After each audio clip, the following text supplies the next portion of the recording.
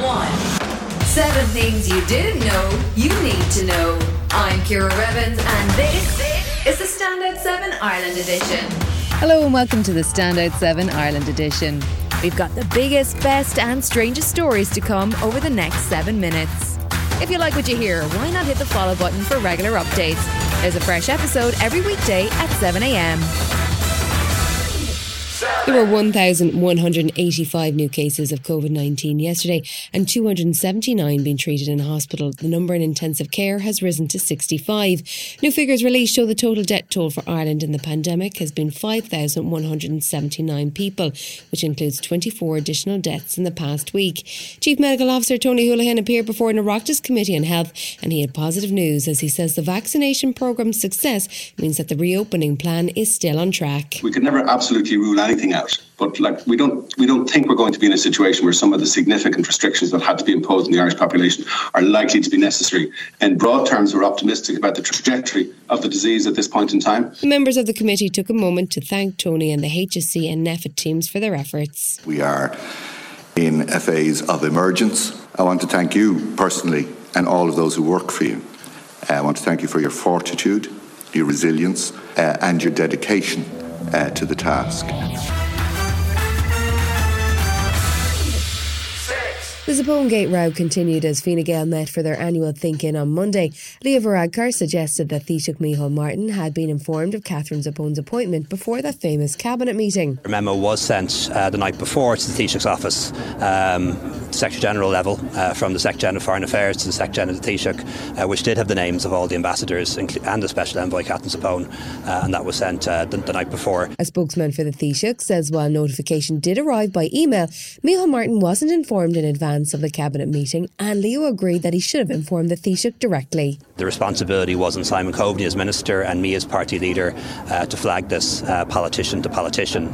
That's where the error was made, and that's what we've apologised for several weeks ago now. Labour leader Alan Kelly says this has gone on long enough and he has no interest in supporting Sinn Féin's motion of no confidence in Minister Simon Coveney. The Irish people don't see this as the biggest political priority. Bigger priorities now is obviously we've got to look at how we're vaccinating those who are vulnerable now going into boosters.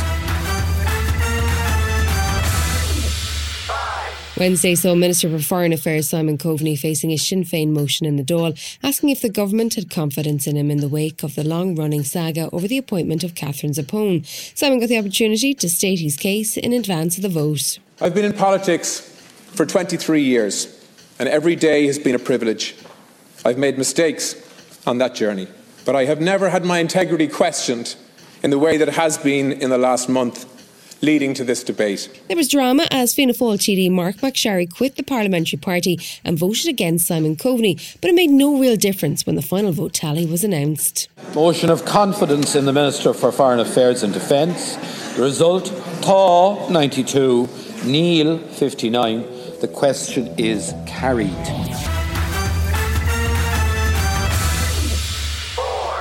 Tuesday saw the British government unveiling their new autumn and winter Plan A for dealing with the pandemic.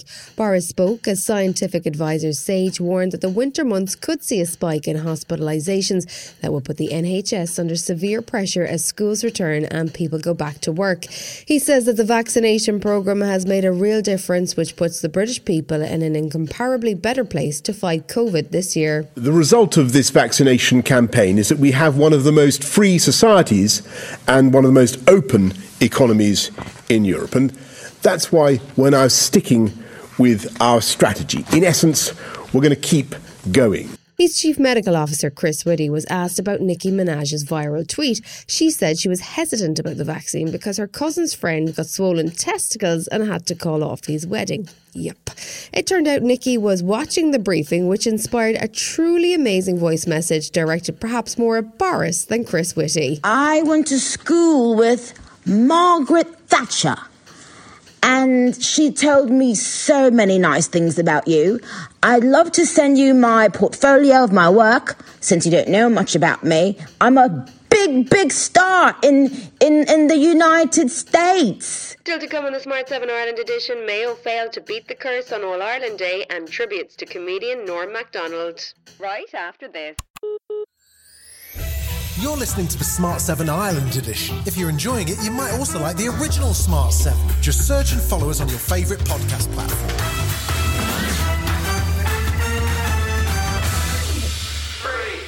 Saturday saw Tyrone face Mayo in the All-Ireland final. This was meant to be the year that Mayo finally broke the curse and won the trophy, but it wasn't to be. The curse dates back to 1951 when it was placed by an angry priest, and legend has it that it won't be lifted till all the members of the 1951 team have died. Only one of that team, 94-year-old Paddy Prendergast, is still alive. In the end, Tyrone triumphed, and Captain Padraig Hampsey says it's all down to the power of teamwork. Yeah, it's been exceptional from the start of the year. We have a number of men in the team, we call them the invisible men, and you know what they do behind the scenes and never even expect a thank you. The background team, right from 1 to 50, you know, the back end, everybody brings all the players, and it's been exceptional. It's very, very hard to stop a bus that's going the same way when everybody's on it, and it's all the same drive and same will to win the All-Ireland. Thursday was a great news day for one man in particular, Piers Morgan. It started with his old show, Good Morning Britain, and Susanna Reid congratulating him for winning News Presenter of the Year at the Trick Awards. Then he got himself a new job. He signed a big deal with Rupert Murdoch, which will see him hosting a show on a brand new TV station called Talk TV in the UK from next year. And it will also air on Fox News in the US and Sky News Australia. He'll also get a column in The Sun and the New York Post and a big picture of Meghan Markle for his office wall. Let's hope his new TV launch goes better than the GB News launch, which saw Andrew Neil all excited only 3 months ago. And now he's left to be replaced by Nigel Farage. What unites us is the firm belief that now is the time to do news differently. We will not lecture you or talk down, and nobody will be allowed to hector. Indeed, Hector has been banished from the studio.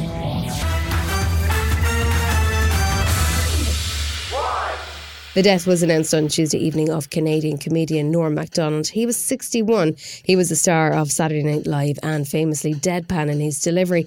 It's worth Googling the Mott joke if you have time. He also had many movie roles, his own sitcom and Netflix talk show, and was a veteran late-night talk show guest. The one thing he wouldn't have wanted was people talking about him losing his battle with cancer. He'd been living with the disease for nearly a decade without telling anyone. Here he is in one of his stand-up specials on just why he hated the battling cancer phrase. Rest in peace, Norm. He was waging a brave battle, but at the end, I guess he got kind of cowardly was what happened. And then the bowel cancer, it got brave. You got to give it to the bowel cancer. And I'm pretty sure, I'm not a doctor, but I'm pretty sure if the cancer dies, I mean, if you die, the cancer also dies at exactly the same time. So that, to me, is not a loss, that's a draw. That's a, you know what I mean? This has been the Smart 7 Ireland edition. Wherever you're listening, do us a favour and hit the follow button. We're back Monday morning at 7 a.m. Have yourselves a great weekend.